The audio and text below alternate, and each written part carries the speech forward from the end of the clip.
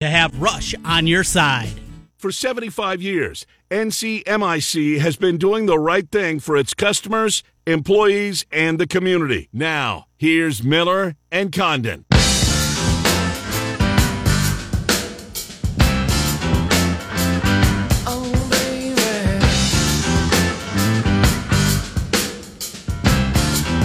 right, welcome back. Condon, hour number 2, 5 minutes after the hour of 11 o'clock. We take you until noon. Murph and Andy coming up at 1 o'clock. The Fanatics in at 3. Working on Matt Snyder. He's in Denver covering the All-Star festivities. Got there yesterday for the Futures game. Home Run Derby goes tonight. All-Star game tomorrow. And then baseball resumes. Only one game on Thursday night. Yep, you guessed it. Yank Sox on Thursday night. That's the standalone game. Home Run Derby tonight. I saw Matt Snyder, and maybe this is on the DraftKings or the Bet Rivers app. The over-under is 510.5 feet. Oh, really? Denver, no humidor. Let's go to Denver. Matt Snyder is there. Matt did 510.5 feet, and you took the picture from your perch out in right field. You got a great spot to watch the All-Star game. I know you're not behind home plate, but all the media can't fit there. So you're out in the auxiliary press box. You got a pretty good spot for Home Run Derby, and balls will be flying in your direction, sir. Yeah, the only thing I'm worried about is there's a little bit of an overhang.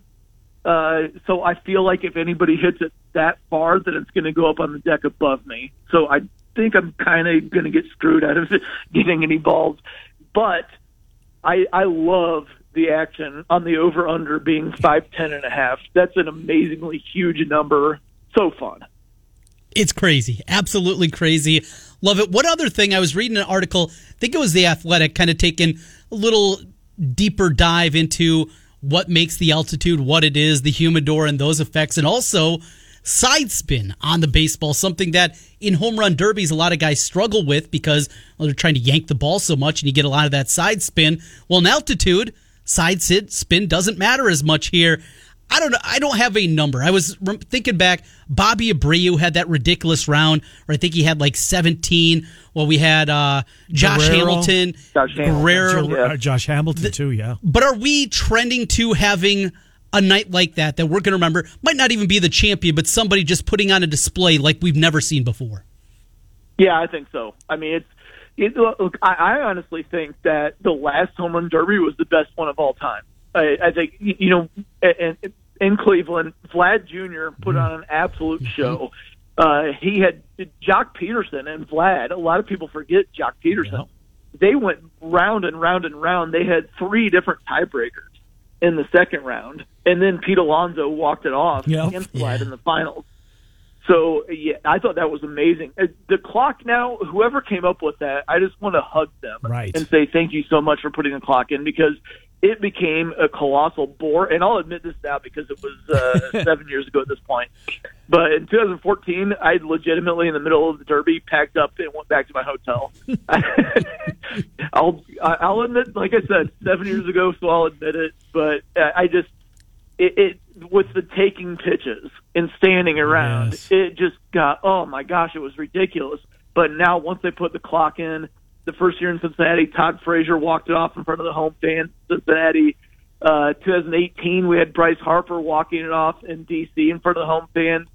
It's so fun now. I'm really excited. Yeah, I am too. And this was an event, like you say, a few years ago it had lost me. But 2019, the final, the last year that it was held, Guerrero and Jock Peterson, that was a hell of a show. I thought Vladdy Jr. Took a lot of wind out of his sails when he got to the end, and Alonso was able to sneak in and steal it. Are we overlooking him tonight, Matt? I mean, here's the defending champion. We can bet in the state of Iowa. You can bet in Colorado. You can bet where you're from in Illinois. Are we overlooking Pete Alonso maybe on to repeat? Nah, I don't. He's think getting so. hot. I mean, I think he's gonna put on a show, but I think it's all about Shohei Ohtani and Joey Gallo.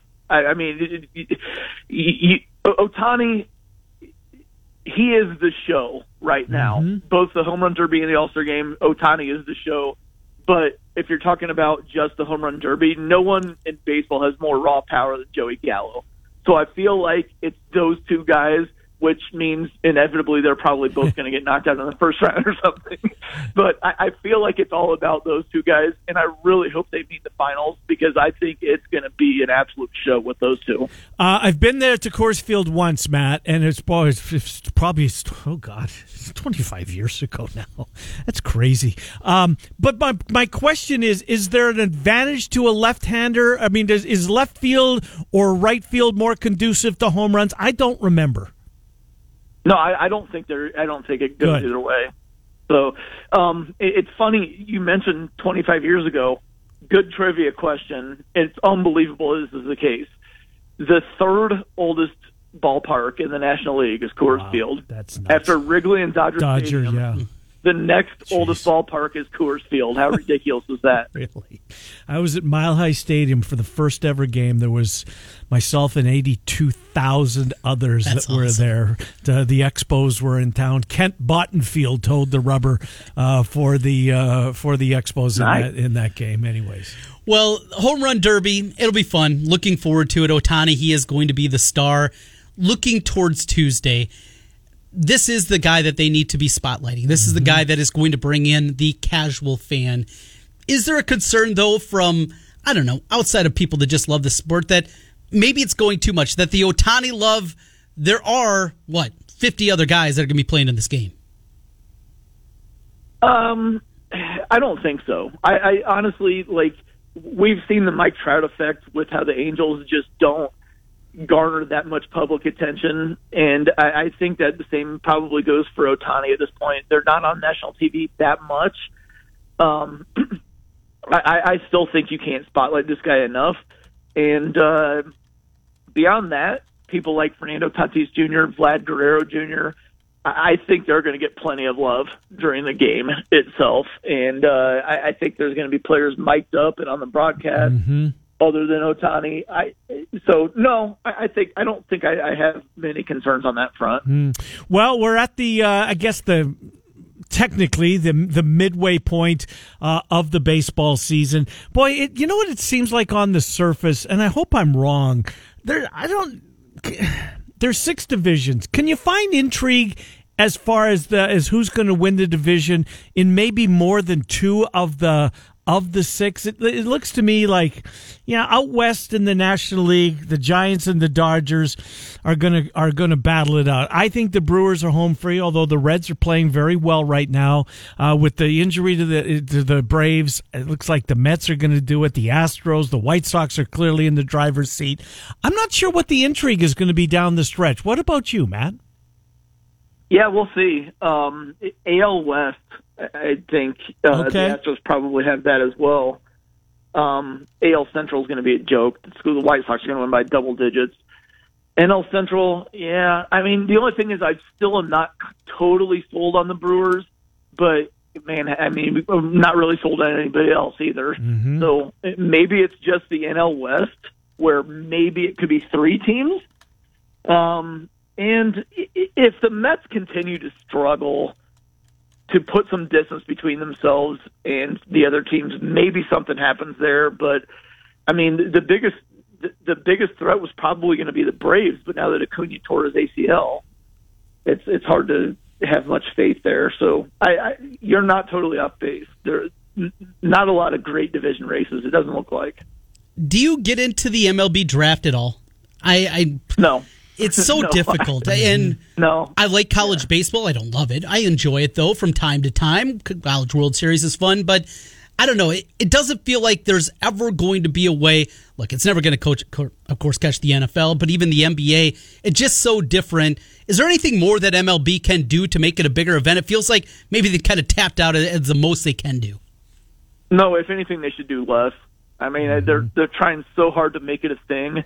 I would rather spotlight the futures game. If we're going to do it all this weekend, I would rather try to spotlight the futures game than the draft, because now we've had guys playing professionally for a few years. You know which guys look like they're going to be future all-stars. Let's give them a spotlight, and it's actually action. Instead, it's a draft where if you just go back to 2016 and the Phillies had the number 1 overall pick and they took Mickey Moniak, the highest hope for him right now is to be a 4th outfielder in the bigs, if he can even stick in the bigs. He was the number 1 overall pick. That kind of sums it up for me, how hit or miss it can be. Any blowback from the seemingly number of players that recently are pulling out of this event late? The All-Star game I'm referring to tomorrow seems like the Astros, they're not. Everybody's out from the Astros, yeah, right? They're all gone, I believe. What's Major League Baseball saying about this? It's starting to take on kind of Pro Bowl tendencies. Nobody, you get named to it, and then the teams don't look anything like the guys that originally named to it. It's not that to that extent yet, but it seems, Matt, that there's more this year than in previous years. It does. It does seem like it. Some of it I kind of attribute to how weird last year was and how many more injuries there are this year. And I think a lot of guys are worried about, hey, I didn't have the full 162 last year. I just want to make this year work. So long-term wise, I'm not that worried about it yet. If we have a lot of people next year doing the same thing, I might get a little more worried about it. But for right now, I think a lot of people are kind of viewing it as a bit of a one-off, and hey, maybe things will change next year. I wish more guys wanted to do it, but I understand it's such a grind. Yeah. It's unlike any other sport, so I get wanting the few days off. Matt, want to go to the series of the weekend? It was Yankees-Astros, a lot of back and forth. You got Cole out on the mound and telling Boone in no uncertain terms that he's not leaving the baseball game, and it doesn't matter if it takes 129 pitches to finish that one out. Altuve with the home run. They rip his jersey off to show there was nothing underneath the jerseys. He's coming across home plate. See the night before with Judge did? Too. And isn't he shy? Oh, that's right. It was awesome, Matt. Just your thoughts overall on the weekend. Fun series, and it showed how full of it the Astros are and all their excuses on not winning group. It makes look. I'll simply say this: I'm very, very sure that Altuve had Aroldis Chapman's pitch in the walk-off ALCS home run. To see him stay back on a breaking ball like that and then make sure nobody tore off his jersey, he had the pitch. Yeah. It's as simple as that to me. And it's fine in hindsight now. I mean, they're cracking down now, whatever. But I mean, don't tell me you had a tattoo you didn't want anybody to see. Don't tell me you're shy, right, and then now get your jersey ripped off yesterday. Give me a break with that. That's a great whatever. Point. That's Matt. I'm so glad I forgot about that little tentacle of the story that he was shy and he had a tattoo. There's no tattoo. Where was it? Where was it yesterday? Right. That's odd, but it was a good series. I mean, Judge doing his thing, pulling his jersey or warning his teammates not to rip it off in jest. And that was and the Garrett Cole outing, as you guys noted, that was a big boy outing. Yeah, it was. He needed it too, didn't he? Yeah, he did, because I think a lot of people were starting to say he's been terrible since the sticky stuff crackdown. So he's obviously been cheating all this time. He went out and shoved and showed that he hasn't been. He was on his game, that's for sure. Did you see Judge, his response? They asked him about the jersey tug after the game. I got the audio here for the audience because it is great. They asked, well, were you sending a message with this? Here's what Judge said. Oh, no, it's whenever they keep the roof closed here, it's pretty chilly. So it's just, let my team know to button up a little bit. Oh, that's good. It was. You know what? And that's the first time they'd been back, correct, Matt? That's the first time since the playoffs, yep. Right? Because of last year? Yep. It's the first time. I wish that the Yankees were on more of a playoff track. Me too. I feel like that could be an incredible playoff series with all the gamesmanship there. Boone or Cashman more likely to be fired before the end of the season? Oh, gosh, it seems like both are very, very safe because you haven't heard anything. I'll say Boone because it just seems like Cashman is really, really kind of firmly held in that organization. But if I said who I think should be on more of a hot seat, I think it should be Cashman. He's in charge of the personnel, and the personnel is what's failing. Yep, indeed. So last thing for you, Matt. We certainly appreciate you joining us here from Denver. How is Denver receiving the All-Star game? It's been, 98 or 97, 98 since they had one shortly after Coors Field opened. Seem to be some people at the Futures game. We know tonight's going to be banged out. Does this seem like a big-time event in the city of Denver? I'll probably find out more here in a few hours, but I think so. So far, it's very nice downtown. A lot of people seemed like they were really excited yesterday.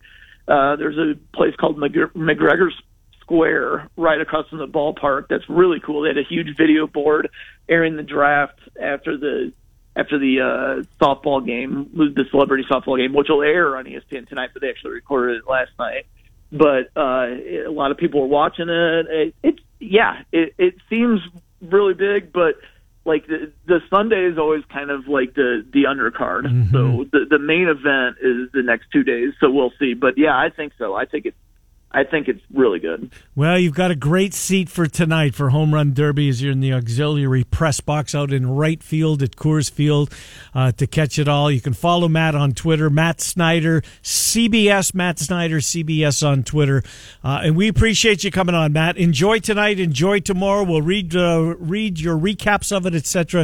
at cbssports.com. We'll talk to you next week. Thank you, Matt. All right, guys. Have a good one. Yeah, you do. Matt Snyder joining us from Denver. He's got a great seat. That's awesome. It really is. 510. Well, you know what? We'll save it for your play of the day because we got to get Scott Dochterman in here. Yes, we do. He's got another appointment that he has to be off in time for, and we'll certainly help him do that. But right now, it's time to go for the green on KXNO. Win $1,000 right now by texting the keyword GAME to 200-200. That's GAME to 200-200. You'll get a confirmation text and info. Standard data and message rates apply in this nationwide contest. GAME to 200-200. Scott Dochterman next. Miller and Condon, 1460 KXNO 106. If you plan to buy a franchise business or you're thinking of starting a new franchise, there's a lawyer right here in Central Iowa that can help you through the process. Rush Niggett, a Brick Gentry Law PC, has set up an affordable service to help individuals considering buying or starting a franchise business. Learn more online at rushonbusiness.com. Let Rush Niggett help you buy or start your franchise. Rush Niggett, the franchise lawyer with Brick Gentry Law PC. It's good of the burbs. A business name is important, sure. For one, it's how we connect with you, find you, and do business with you. But what's behind the name matters more. Roshan Corporation of Iowa is now Graphite Construction Group. We're building offices, retail centers, tenant improvements, schools, and more. But the most important thing we build, our relationship with you. Let's get started on your construction project. Visit us at graphitegrp.com. 1-800-BETS-OFF. Back to Miller and Condon on 1460 KXNO and 106.3 FM.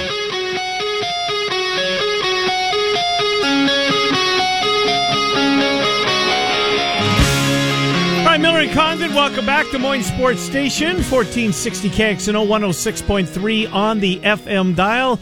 Let's get Scott Dochterman in here. He's been busy. He wrote the state of the program for the Gophers. I'll pick his brain on that here coming up, but he joins the program right now. Trent and Ken here with you, Scott. Thank you for coming on. How are you, Doc?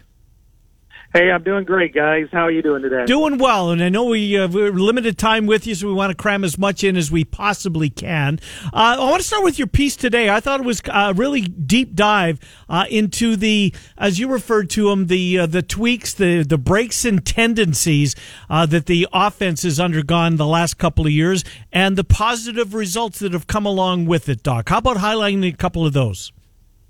Yeah, I would say that looking back, I always kept all kinds of different statistics on things like, and I did it myself, and it took forever, but on like personnel groupings, on down and distance, and what they did, and really when I looked back at the Greg Davis era in the 2016 season, 75 out of the final 75 passes that they were in three wide receiver on third down, or 75 plays, they passed on 74 of them, were called passing plays. Some ended up in sacks. And that is the most predictable stat I think I've ever ran into. And so what I wanted to do was, along with those and some others, really cross up to see how is Iowa adapting from that kind of incredible tendencies. And, and looking at Brian Ferentz, things have changed quite a bit. I mean, last year it was 68%. And usually when you're on third down, a lot of times it's third and long or even third and medium, it's a passing down. So the teams are going to pass more than that. But out of Greg Davis, it was 94.5% of the time they actually passed the ball, and then with Brian Ferentz as the offensive coordinator, it's been 68%. So that's really been a big change. And then last year when they went to Wildcat and more jet sweep motion, I mean, they're averaging, when they use one or the other, or sometimes both, 7 yards a carry. And that changed the whole complexion of the running game, where they ended up finishing right around 4.62 yards per carry, which is the most that they've had since Sean Green. So there's a lot of different little tweaks and changes that they've made on offense that has really helped further them along as a unit. A lot of interesting numbers that came out of there. Speaking of the tight end position, we go back to a couple of years ago when you had Noah Fant and TJ Hawkinson. Makes sense that they had two tight ends or more out there 61.2% of the time. Last year, that number was at 37.7%. Do you anticipate in 2021 that number is going to be higher or lower than what we saw a year ago? I would say higher. I think that's probably going to be in probably the low to mid 40s, Trent. And part of that is because last year and 2 years ago, the strength of the offense from a skill position standpoint was a wide receiver. Mm-hmm. When you had four pretty good wide receivers you could throw out there, you're going to do that more than two tight ends. Now, when you had two tight ends that were first-round draft picks, 61% shoot, I would, if I were them, if you want to go with, outside of tendency, I would go 80% on that. I think that was probably what they should have been doing. But that said, based on the tendency, it makes sense. So I would expect the two tight end stats to grow to be in the low 40s. One type of formation or personnel grouping that they threw out there a lot last year was with fullback. And in the past, I've been very critical of fullback because they haven't done very well with that. But last year, they averaged 5.1 yards per carry when a fullback was on the field, which means, Monty Potabom is a killer, is a blocker. There's no question about that. But also the fact that that with the changes in the jet sweeps and the motion, that there was a little bit more uncertainty at the second level. And that allowed the fullback to get into the second level and make some really critical blocks that really weren't there before because there was no hesitancy on those linebackers' part. Doc, one of the parts of the piece that it made me think a little bit was it reminded me. I mean, I can remember talking about Spencer Petras. He didn't have an off season. He's going into this and he really hasn't had much opportunity to develop and to build the chemistry. I'm wondering if we're overlooking that, and fans may be overlooking that when they think about their quarterback, Spencer Petras, this year. That he's got to check those off-season boxes as a starting quarterback normally would have prior to being thrown into the Wolves of a Big Ten season last year. Perhaps, could we be overlooking the fact that Petras does have another level for that very reason?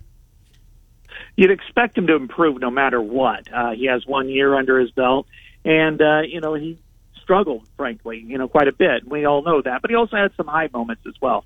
So I would expect him to make those strides. And really, the one thing that stands out about him to me is this off season, he wants to be great. He's twice he's went to a quarterback whisperer or guru in Tony Racioppi, who also helped Nate Stanley after his senior season, and Tony Racioppi helps a lot of quarterbacks, including Joe Flacco and other players, because he's kind of like a tutor.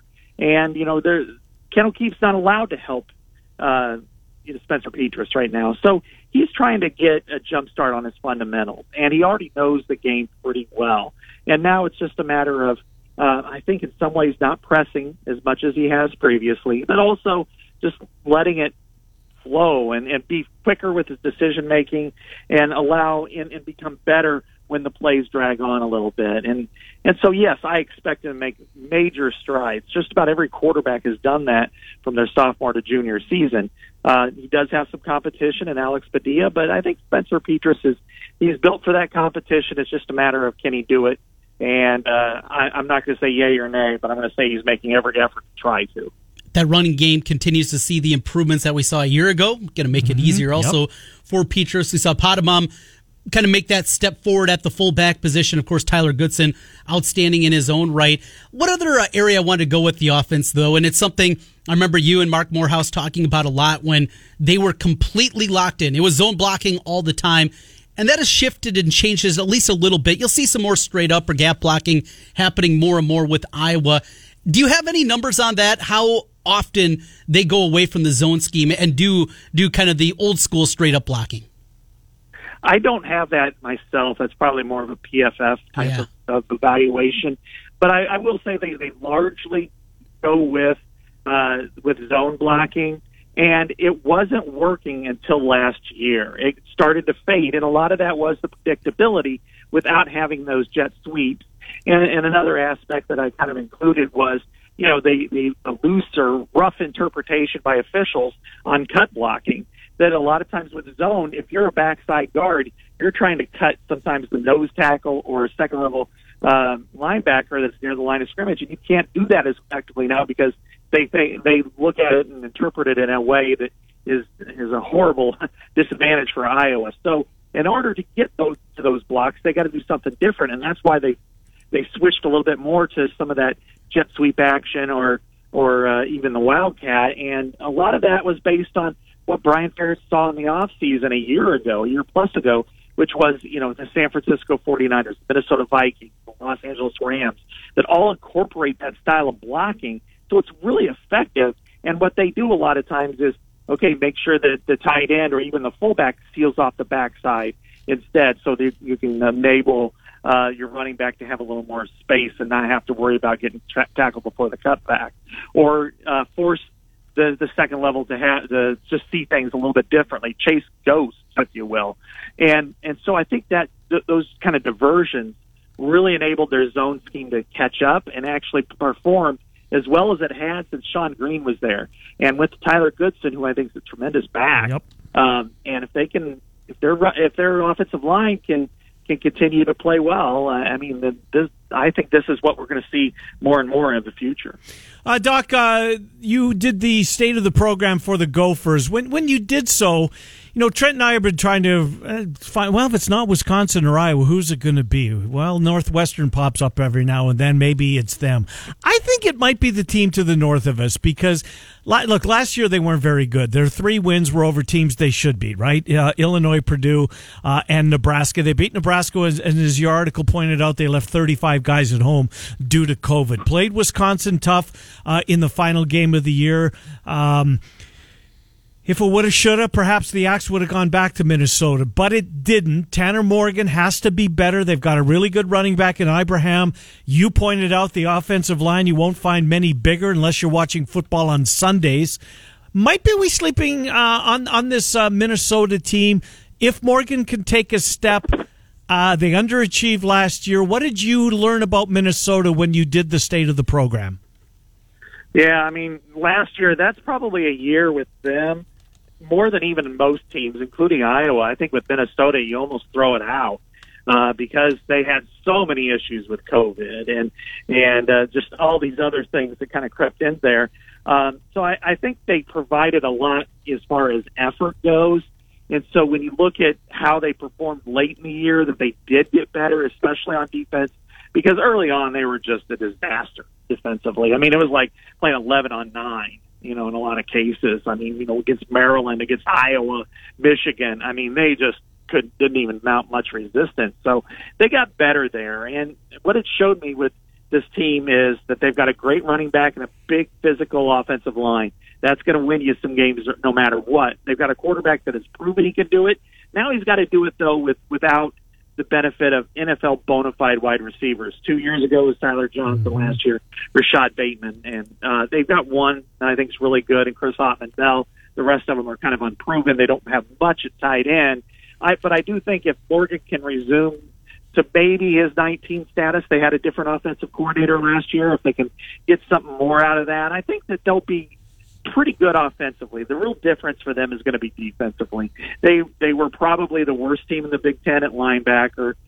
They didn't have a lot up front, and their secondary was okay, but Antoine Winfield, Right. leaving the year before was really a big thing for them. So I do think that they're capable of competing, maybe winning a few of those games. I don't know that they have the juice to maybe go the distance to be 7-2 or 8-1 in the Big Ten. But I think that they could certainly be 500 plus in the Big Ten and end up with 8 or 9 wins. So they're a type of team that, yes, I think on any given Saturday they could beat an Iowa or Wisconsin. I don't know that they could just handle that throughout, but I think they're a dangerous team nevertheless. Final thing for you, Scott Dochterman, joining us from The Athletic. Your colleague at The Athletic, Max Olson, last week had an article talking about the best overachievers and underachievers in college football. Iowa State, number 1. Iowa, number 2 on the list of overachievers. Looking at the numbers, Iowa in the top 10 in the country in the massing rankings over the last 4 years, and that number almost made me upset because it has not ended in a trip to Indianapolis. Does that say something, or is that just me being a grumpy old man? Yeah, both. No, I think it really does. I do think that Iowa has left something on the table over the last few years. I would probably say the 2018 team was the one that did. When you have Hawkinson and Fant, and you have Tristan Wirfs on offense, and you have a semi-veteran quarterback and ascending wide receiving group.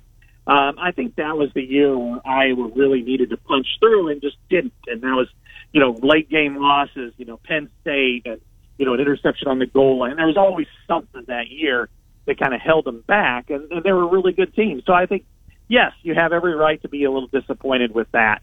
But I think it does show that they're a very competitive team, and they have been over the last few years, and they need to just continue to move in that direction. And I think it's a collective here about everybody getting better. I think it's parents and the staff continuing to make adjustments and adapt to different things going on the field. I think it's recruiting better players, and right now they're, as those statistics bear out, that they punch above their weight class when it comes to that. But then this summer, they're struggling in that area right now.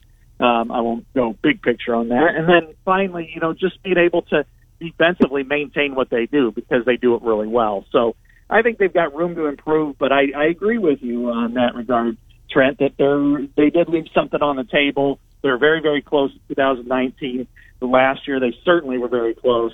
And then in 18, I think, is when they really fizzled out when they should have. Scott Dochterman from The Athletic. Doc, great stuff. We appreciate your contribution as always. We'll talk to you next week. Thank you, Doc. All right, thanks, guys. Thank you. Appreciate it. Scott Dochterman from The Athletic. All right, Minnesota, what's their over-under? Do you have that in front of you? I'm sure I can it somewhere. I can find it pretty quickly for the Gophers. I'm going to guess it is 6.5. No, 7.5. I was going to tick over. Yeah, I was 7.5 is my guess. In that range. All right, let's go here. College football is where the Gophers play this season. We're talking about futures. We're looking for regular season wins as we go through the tabs. And are they alphabetical? No, they're going to make it really difficult here as I continue to scroll through. And buy time. How am I doing? So far, so good. All right. You had me. I'm running out of steam here. Let's say it's 7.5. We'll go to the Condon Casino. I think that's a pretty good number. That's a good number, yep. All right, so they, ready or not, the season starts with the Buckeyes making their way to the Twin Cities. 0-1. Miami of Ohio. Win. At Colorado. Win. Really? Okay. That game's on the Pac-12 network. Are we ever going to get the Pac-12 network? No. It'll be something different. Can you get Pac-12 network on Dish? I thought Yes. I thought you could, right? But you can't get any of the Fox Sports anymore or anything like that. Well, Bally Sports now. Oh, they're off of there? Yeah, they're off of there. Oh, boy, that's a blow to Dish subscribers. And then Bowling Green. Win. Okay. Here's the Big Ten slate. Back to the Big Ten slate. So you've got them. You've got them sweeping the non-con. You've got them 3-0. 3-0. All right. At Purdue. Loss. Really? Okay. Home to Nebraska. Loss. 3 wins. Home to Maryland. Win. Tougher squad. 4 wins. At Northwestern. Win. 5. Home to Illinois. Win. 6. At Iowa. Loss. At Indiana. Loss. Home to Wisconsin. Loss. 6. That's 6, huh? Okay, so I gave him the Colorado. Yep. Didn't give him anything late. No, the one Purdue. The game's at Purdue. It's at Purdue. Yeah. David Bell is still there. Mm-hmm. Now we know he's an All-American against Iowa and just all Big Ten against everybody else, Yeah. but He's had his moments, so is he not? You have Nebraska beating Minnesota. I really like what they've done defensively. Nebraska? I do. I know it's easy to crap on them because they've been a crappy program. It's easy to do. I think they are turning the corner. Do you think they're bowl eligible this year? And you keep saying you struggle to find 6. Find 6. Right there, there's one, Minnesota. Okay, You can't see them beat Minnesota. Yes, I can. Okay. But I don't know. All right, I will go. That's a toss-up game. All right. It is. Here's Nebraska's schedule. At Illinois. A toss-up game. Okay, so you want to put in the win column? Put in the win column. Fordham. Win. Buffalo. Win. They're beating Buffalo. All right, I don't know. Okay, so you've got them at 3 wins. At Oklahoma. Loss. At Michigan State. Win. 4. Home to Northwestern. Win. 5. At home to Michigan. They can win that game. What are you going to do? We'll give it a loss, though. 5. At Minnesota. Win. They're 6, and they still got the Purdue? daunting. That's 7. See, they can get there. I think this is a 7-5 team. And then they finish Ohio State at Whiskey, home to Iowa. I think Nebraska 7-5-ish. I think so. They better be done by November, right? But that's not to say they can beat Iowa. Yes, they've been within. They absolutely, they have been within a kick of winning the last 4 years now. Yep, that's a toss-up game. And if they go 8-4, I'm not falling out of my chair. They absolutely can do that. Same thing with Minnesota. I don't think they're going to get the heights of a 10-2. But if they're 8-4 again, I'm not going to be shocked. How big of a loss is Wan'Dale Robinson going to be leaving the program? Because he was their offense last year. He was. I think Martinez is going to be better without looking over his shoulder. Not having McCaffrey's gone. This is your job. That's not unfair. And this is your last chance. Do it. I think that's going to be a good thing for Martinez. They don't have a lot. That wide receiver group, no, it's bad. But they got a pro in their secondary. Taylor Britt is a pro. Their linebacker crew is really good. I'd like to see a little bit more up front, but they're okay at the very least up there. That defense, especially from the beginning of 2019 to what we saw in the back half of last year, those were huge leap and bounds improvements from them. I think they're going to be good defensively, good enough offensively. And this is the year, and I say it a lot, I would not be surprised at all if we see a 3-way tie at 6-3 for the West Division. That wouldn't shock me in the least. And it might be Iowa, Wisconsin, and one of these two teams we're talking about. Minnesota or Nebraska. Or Nebraska. Yep. That wouldn't surprise me Northwestern? one bit. No, I don't think so. They've been built on the defense, and they were building to that defense that basically lost everybody from a year ago. I think they got a rebuild in front of them. I think this is more likely to be a 3-9 Northwestern team as opposed to 9-3. All right, final segment coming up. Trent's play of the day. It's got to be the home run derby, right? Oh, don't worry. We got Gold Cup soccer. Of course we do. Watched a little U.S. Haiti last night. I was deep into the soccer. Miller and Condon back to wrap it up. It's Des Moines Sports Station, 1460 KXNO. Trent Condon here with you. There's two kinds of rental property owners. The do-it-yourself guy and the renter's warehouse guy. You know, DIY guy. He insists on handling everything himself, even if it makes him miserable. Renter's warehouse guys are a lot happier because they let my friends at Renter's Warehouse handle all their property management headaches. Like when a tenant clogs a crapper, DIY guy grabs a plunger, heads over, opens the lid, and nearly passes out. Renter's Warehouse guy, he lets Renter's Warehouse handle it. When tenants are late with rent, DIY guy interrupts his workday to call them, email them, text them, until he's wasted his entire day. While Renter's Warehouse guy lets Renter's Warehouse handle it. And when a tenant has an emergency at 3 a.m, DIY guy has to roll out of bed and handle it himself. Because when you're a DIY landlord, your tenant's problems are always your problems. Renter's Warehouse guy, he sleeps soundly through the night. When it comes to your property management, let Renter's Warehouse handle it. Get your free rental price analysis at renterswarehouse.com today. That's renterswarehouse.com today or call 515-528-44. Wolf Roofing has learned a few things over the years. We understand that no one wants their home improvement project to drag on. So at Wolf Roofing, we plan for your project well before we set foot on site. As a result, most projects are done in one day. We also know quality is important in the big things like a proper installation and in the details like cleaning up well and using magnets to find stray nails. Find us on the web at wolfroofing.net or give us a call 225-88.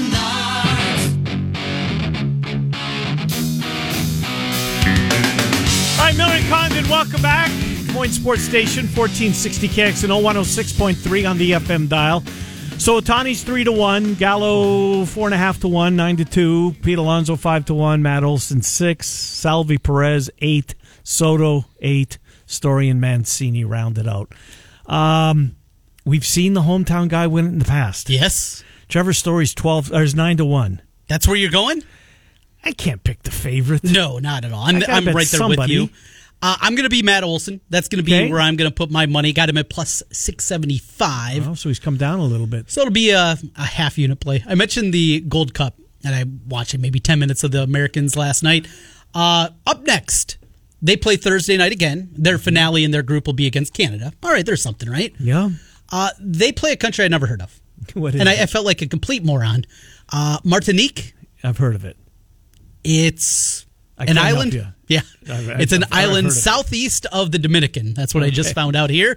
But I saw it and I said to myself, who the hell is that? Where the hell is that? Yeah. And now I found out. So they're always learning here. Well, you got to be careful because it seemed like they're not the Dream Team, but this year's version of the Dream Team would roll over Nigeria on Saturday night. Did you get over to that at all? Yes, I did. Fran Fraschilla was doing the game, so I listened to. Boy, he knows a lot. Yes, he does. International, he's strong. Big 12 and international hoops. Right. That dude knows it inside and out.